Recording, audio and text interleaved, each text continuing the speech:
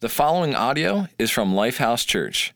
We hope you are blessed by this message and encourage you to connect with us on social media or lifehousechurch.org. So, who's or what's bullying you right now? Honestly, maybe it's a disease or debt. Or maybe what you were hoping to do or plan for Christmas isn't going to come together because of your current life situation. Or maybe it's something more obvious. Maybe it's a boss or a relationship or somebody in authority in your life that's just bullying you. Or maybe it's just some annoying person who's got an annoying habit that's just driving you crazy and there's nothing you can do to stop it. And so when you think about bullies, who is it that when you were in class, or maybe you're still in class, who did you guys pick to kind of like lead your team? Right? If you think about it, like you didn't pick the scrawniest, weakest, wimpiest kids, right? You picked the strongest, fastest, biggest, best. And if you're being bullied by a disease right now, you don't ask my 2.5-year-old who's got the little toy doctor kit to do surgery, right? You go to Johns Hopkins, you get the very best to intervene in your life. If right now you're dealing with a financial crisis and it's debt that is bullying you, what you're hoping for is that your long-lost wealthy aunt shows up at your house with a check for billions, right? You don't hope that the homeless guy knocks on your door, right? Think about who you hope shows up when you're being bullied. And that was exactly the challenge with Jesus' friends, family, and neighbors. When Jesus decided to announce that he is in fact the Son of God, the Savior of the world. He is the champion that's come to rescue the world. Here's what Jesus did. He comes back home. He had gone on some trips, and he decided to come back to his hometown. So you think about this, right? Like, imagine you show up at your high school, and you call an assembly, and you go, hey, by the way, everyone, no, you didn't realize this, but I'm the Son of God, the Savior of the world.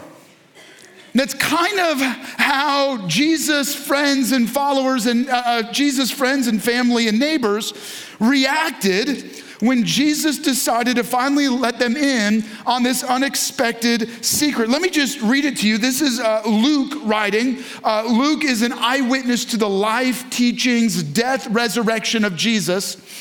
And later in life, Luke sets out to write the account of Jesus' life into a book, into a volume. Actually, he writes 2 volumes, the Gospel of Luke and then the book of Acts. And he's writing to new converts that converted from Greek paganism to Christianity. But these guys have no context on who Jesus was or is. And so Luke is kind of introducing them, and he wants them to know that it was as unexpected to the Jewish community as it is to them. And so here it is.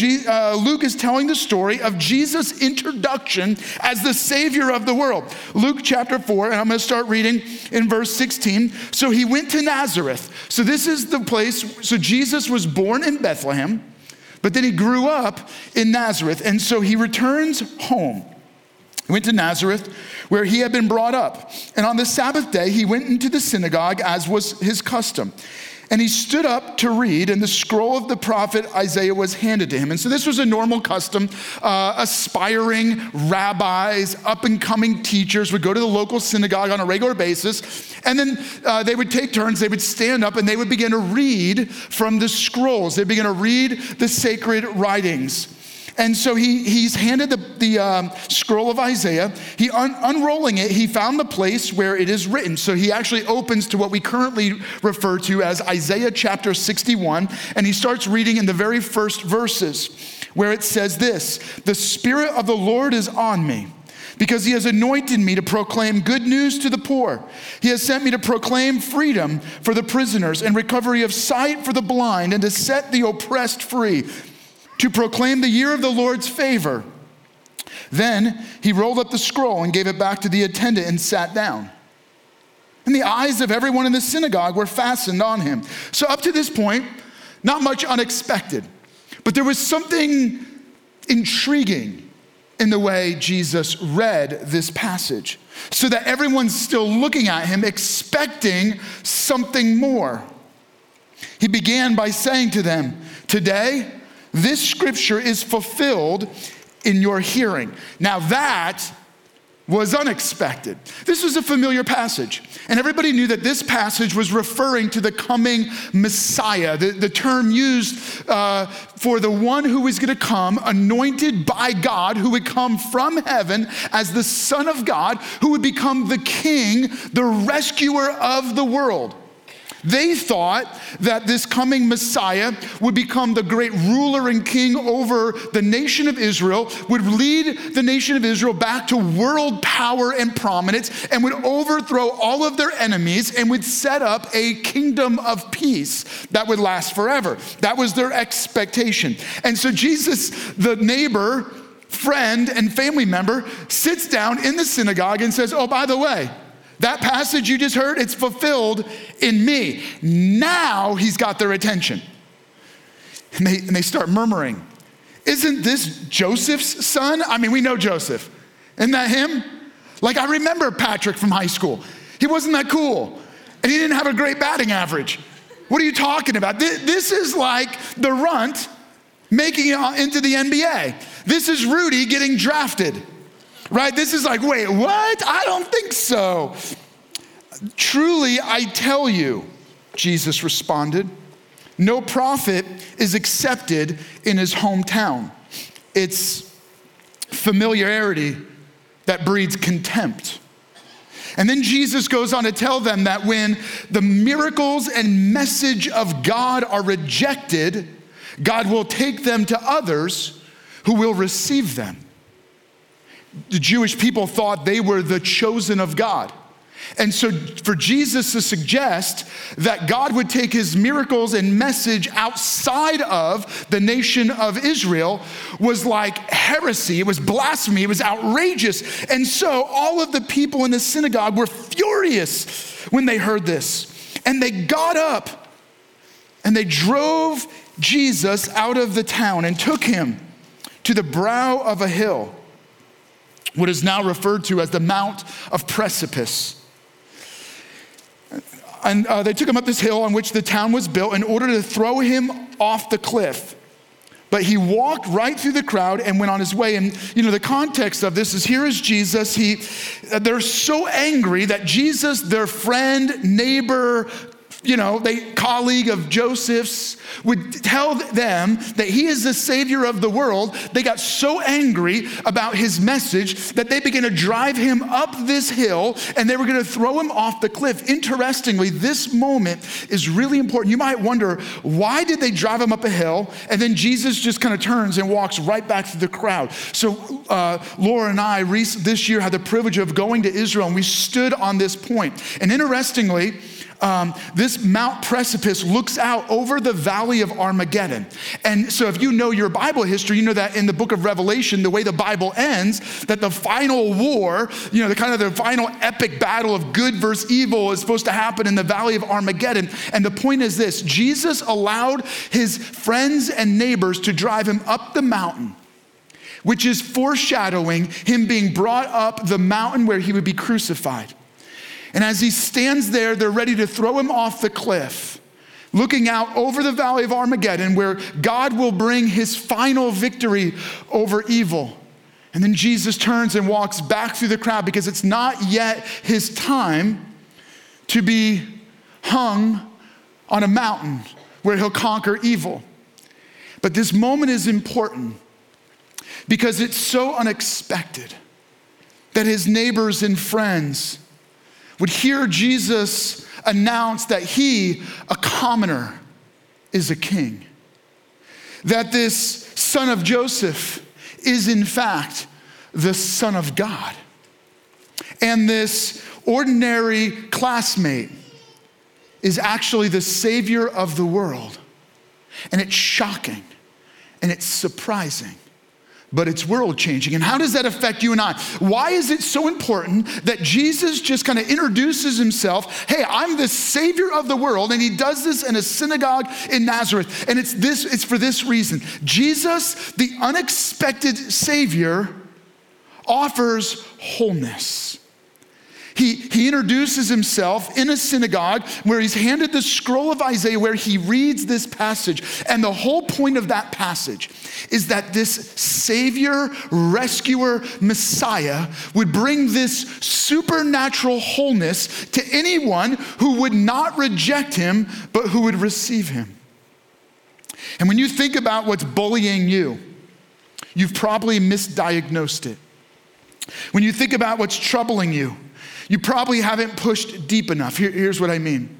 It's not your boss or that deadline or that debt or disease or that insecurity or that fear that's really bullying you.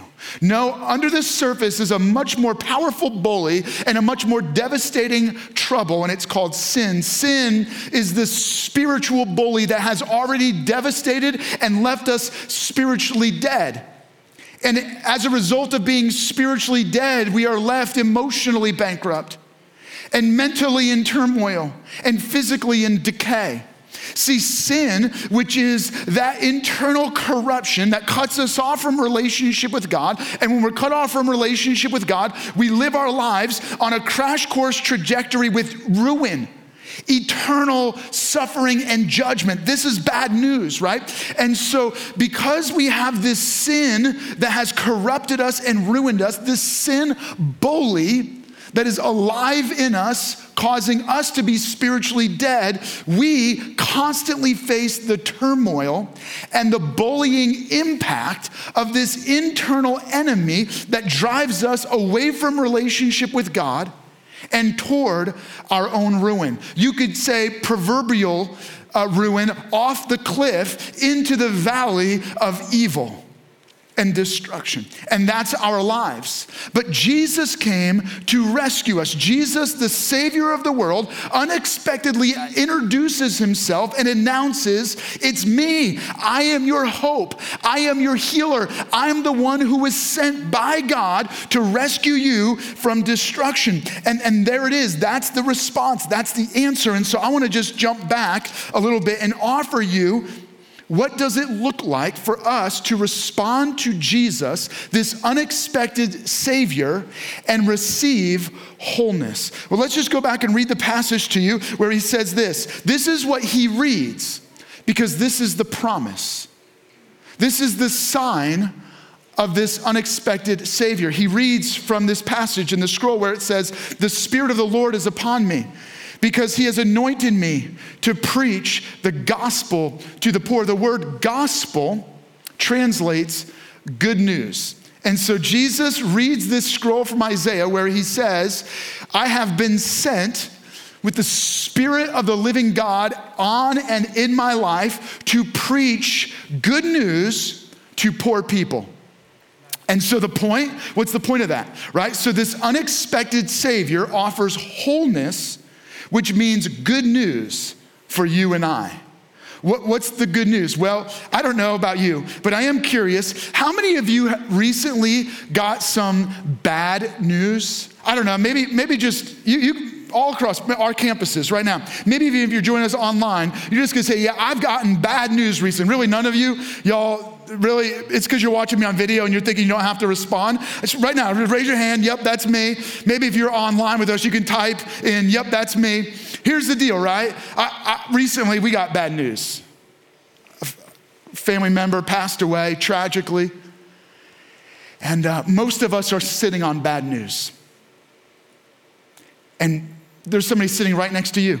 You don't even know the bad news they're carrying. You don't know what's troubling them inside.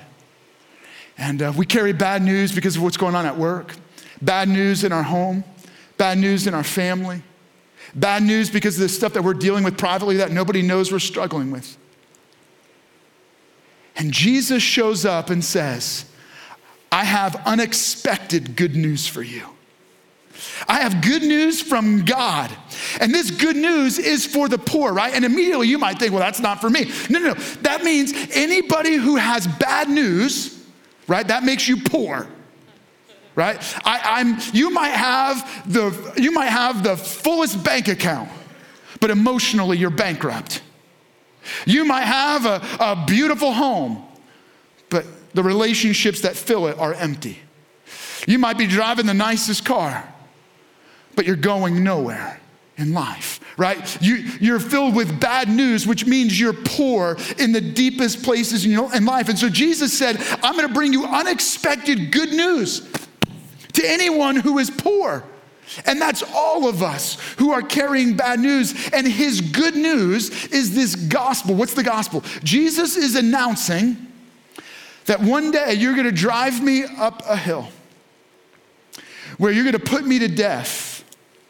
And my death will bring victory over evil, right? That was the foreshadowing of looking down over the valley of the Armageddon, where God will bring the ultimate victory over evil. But Jesus is saying, I am the victory over evil. Here's what's going to happen. I am going to die on a cross. I'm going to take the collective judgment for all of your sin. That bully that has beaten you down and devastated you spiritually and destroyed you emotionally and left your mind in havoc and left your relationships guarded. That's right. I'm going to pick a fight with sin. And I'm going to face the bully of death. And I'm going to take on your enemy of eternal judgment. And I am going to allow myself to be put to death, absorbing your eternal death. So that when I die, I bring about a great victory over evil. And in the power of my resurrection, I will conquer sin and conquer death and conquer eternal judgment, because I am the Savior, the rescuer of the world. And my death and resurrection will be the ultimate battle of victory over evil, so that anyone who believes in me by faith will be forgiven of their sins, given new life, and given eternal life. Oh, and by the way, that's good news for anyone wrestling with bad news. So if your bad news is you're in poverty, I got good news for you. You are rich in God. You have bad news. You're struggling with a sickness. I have good news for you. You're not sick in the eyes of God, and he has an ultimate healing waiting for you. You're facing death, or you struggle with losing a loved one. I want you to know that God brings victory over death, right? Like, I could go on and on about how this good news affects every aspect of our life, but it can be captured in a word: wholeness. And this idea of wholeness is not primarily temporary. It's not about you feeling better, or even just feeling good, or having a good life. Jesus did not suffer beaten, abused, mocked, spit on, him being stabbed with a spear, his body being torn to shreds, him being hung on a cross, primarily for the purpose of you feeling good right now. No, his ultimate goal was to give you a wholeness that is good news that goes deeper than you can possibly imagine. A wholeness that washes away sin, that gives you the promise that death is not the end of your story, but death is a transition to true life, and the promise of a wholeness where you receive forever eternal life in paradise with God. Now, you got to admit, that's good news. It might be such good news that you feel like, man, that's too good to be true. It would be too good to be true if it came for free. But it wasn't free. It cost Jesus everything. It cost him beatings and betrayal and rejection and being bloodied and battered and abused and rejected and destroyed and devastated. The Son of God reduced to a criminal hanging on a cross, rejected by men and rejected by God the Father, so that he would suffer on our behalf and purchase our salvation, purchase our good news. And there's more. Like, I could just stop right there and you would all be like, woo-hoo, right? Like, at this point, we could just kind of call it a day. But that's the great thing about this whole idea of the good news of wholeness, is that there's more. It goes deeper, right? So let me just keep reading. He goes like this: he has sent me to heal the brokenhearted. You know what his point was? Wholeness is your healing. Now, I know you're immediately thinking about physical healing. You're thinking about, man, I broke my leg, and because I believe in Jesus, my recovery is going to be quicker. Or we got that diagnosis, and now I'm going to get cured of cancer. Yes and no. God's primary agenda is not to make you feel better in this lifetime. It's not that he won't do that. It's not that he can't do that, but that's not the primary benefit of receiving Jesus as your Savior, and with him comes the healing that is offered through wholeness. Yes, Jesus came to say, so that through me, those that are brokenhearted will be healed, right? But when he's talking about brokenhearted, he's not just talking about a broken leg. Think about what brokenhearted means. It's an inner ruin. It's inner turmoil, right? So our response is usually quick fixes.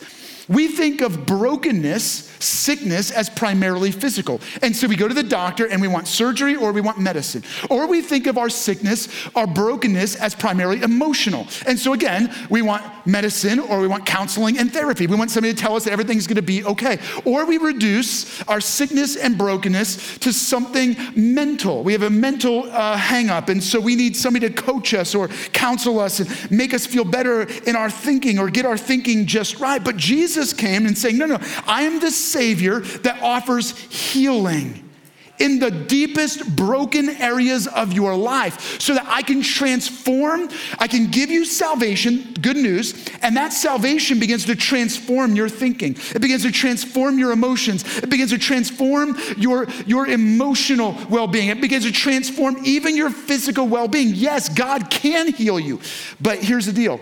If God chooses to heal you physically, it's not to keep you alive longer in this miserable state of sin, right? It's to show that he has victory even over the physical ailments so that you would trust him and share his message with others, right? So God wants to heal the brokenhearted, those broken places in your life. And then Jesus continues to proclaim liberty to the captives and to set at liberty those who are oppressed. Remember, when Jesus finishes reading this, he goes, today, what I've read to you is fulfilled in your hearing. I am the Savior, this unexpected Savior of the world. But what is Jesus saying in this passage where he goes like this? I've come to proclaim liberty to captives and to set at liberty those who are oppressed. The point is this, in wholeness is your freedom. He goes, I'm gonna set you free from what controls you and what haunts you. From the bullies that stalk you in the night, the bullies that stalk your thinking, from the life-controlling habits that manipulate your decisions, from the fears and insecurities that haunt you. I'm gonna set you free from that. And these proverbial chains that bind us, Jesus said, I have come to offer you wholeness, which breaks chains and sets you free. Imagine today, you could be free from the things that control you and haunt you. You could walk free. You could walk in peace. You could walk down the street. You could walk into a relationship. You could make decisions without dragging baggage. Wouldn't that be freedom? And Jesus said, because I am the unexpected Savior of the world, I'm offering a wholeness that brings freedom with it so that you are no longer controlled and manipulated. You are no longer haunted by your past or by fears or by insecurities. You are free in me. That's wholeness. And then he continues. He says, again, continuing in Luke chapter 4, verse 18, and recovery of sight to the blind. And immediately you might be thinking that Jesus is saying, I have the power to heal people who have blind eyes. And God certainly has the power to heal people with blind eyes. But whenever Jesus would heal someone with blind eyes, it was to demonstrate that he has the power over even sickness and disease so that people would trust him, that he can also heal the blindness in our life. What's blinded you? What's caused you to have blurry sight about the future? What's caused you to live empty and to feel like you're going nowhere fast? That's what Jesus is speaking to. The Savior of the world has come to offer a wholeness that brings purpose. In wholeness is your purpose, right? Where otherwise we go through life blind, now we have purpose, we have meaning, we have significance. Our life is not empty, but has value and significance. What Jesus is offering is, in me, is this wholeness that gives your life purpose. You don't have to wander anymore. You don't have to go through life aimless anymore. I'm going to give your life direction. I'm going to give your life value. I'm going to give your life significance and meaning. Now that is wholeness. And then Jesus offers this final statement. Verse 19, and to proclaim the acceptable year of the Lord. And what this does is this foreshadows. So again, Jesus is reading from this prophet Isaiah. And the prophet Isaiah, when he writes that statement, talking about how this coming Savior Messiah who would proclaim the acceptable year of the Lord was actually referencing this ancient idea of the year of Jubilee. 1 year in every 50 years, where it was a year of celebration, where all debts were canceled, slaves were freed. Anybody who was going through any debt, they had any outstanding obligations, they were all freed. And it was a year of freedom and liberty and celebration. And so what the prophet Isaiah does is it says this: when the Messiah, this Savior of the world comes, he will come to proclaim the acceptable year of Jubilee for everyone, and it will be a forever Jubilee. So follow this, right? The point is this: in wholeness is your future. Debt's canceled, right? What debt is that, right? You're given grace over guilt.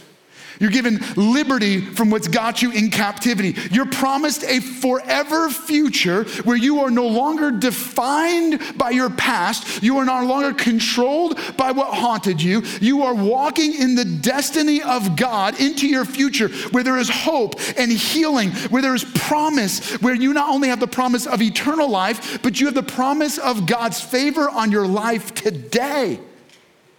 That is a remarkable and unexpected promise of wholeness.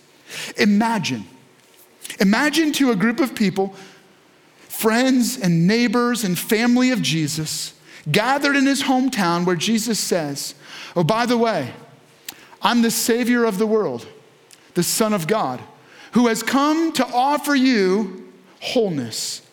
Through me, because God's Spirit is on me, you're going to find, and then he starts to go down the list, everything you're going to find when you begin to believe in him by faith. You're going to have healing in me, right? Unexpected healing, and unexpected freedom, and unexpected good news, unexpected purpose, unexpected future. And I want you to know today that all the rich gifts of God that sound so unexpected are available and offered to you because Jesus purchased them, and he put them under the tree of Christmas because they were purchased on the cross.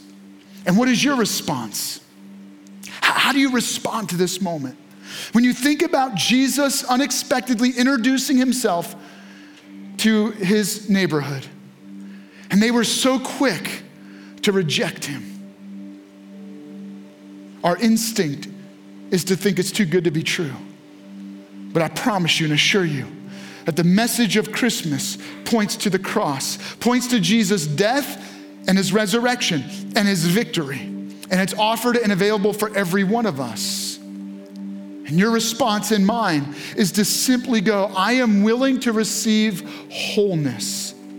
And then I can go down the list, the menu of what's available through Jesus' wholeness.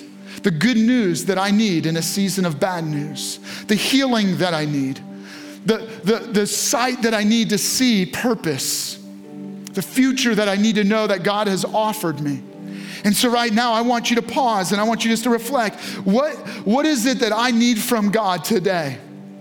Maybe right now you came in and you've got the bully of sin that's driving your life. And what you need right now is to actually receive the good news of a Savior who gives you victory over guilt, victory over sin, victory over eternal death. And you're ready to make that commitment and say yes to Jesus. But maybe there are others of you, you believe in Jesus, but boy, you've not started going down the menu of all that the Savior Jesus offers in wholeness. And maybe right now you're struggling with bad news, or you're struggling with a brokenness inside, or a blindness that has robbed you of seeing your purpose and significance in God, or maybe your future is bleak. And right now, even though you believe in Jesus, you need to receive fresh gifts from God. Can I encourage you, pause and take a moment right now and just say, God, here's where I'm at. And here's what I need to receive from you. Would you take a moment right now and just pause? And we believe that God's Spirit is present with you, that God is not far from you. God has not abandoned you. He's with you right in this moment. Would you take a moment, just pause and pray and allow God's Spirit to begin to give you faith to believe that you could receive wholeness from heaven. And as you pray, for those of you that right now during this Christmas season, you would acknowledge that you have not yet made that commitment to follow Jesus. You've allowed the bully of sin and guilt and shame to beat you down and leave your heart in trouble. Can I encourage you right now? Would you make that commitment to say yes to Jesus? In fact, would you do that with me right now? At each one of our campuses, if that's where you're at and you're ready to make that commitment, can I encourage you? Would you just raise your hand and say, yes, that's me. I'm ready to make that decision to say yes to Jesus, to acknowledge him as my Savior, as my rescuer against my bully. Would you just slip your hand up right now? Say yes. That's where I'm at right now. And for those of you that are raising your hand right now, I just want to take a moment and I want to pray with you. Again, right now, I just want to encourage you. Would you just raise your hand if that's where you're at during this Christmas? I mean, what better time than Christmas to say yes to Jesus? If you need that Savior right now, would you just raise your hand? And for those of you that are raising your hand, let me just pray with you right now. Jesus, thank you. You were unexpected. It wasn't like you were the biggest, strongest, fastest champion that everyone was looking to become their king. But you stepped in and you rescued us from sin through your death on the cross, the power of your resurrection. And today we choose. We say yes to you. We believe in you by faith and we receive your forgiveness. We invite your Spirit to enter into our spirit so that we can receive new life and eternal life. In Jesus' name, amen. Thank you for listening to audio from Lifehouse Church, located in Hagerstown, Maryland. We believe that through Christ, life change happens here. So we invite you to connect with us further by visiting lifehousechurch.org.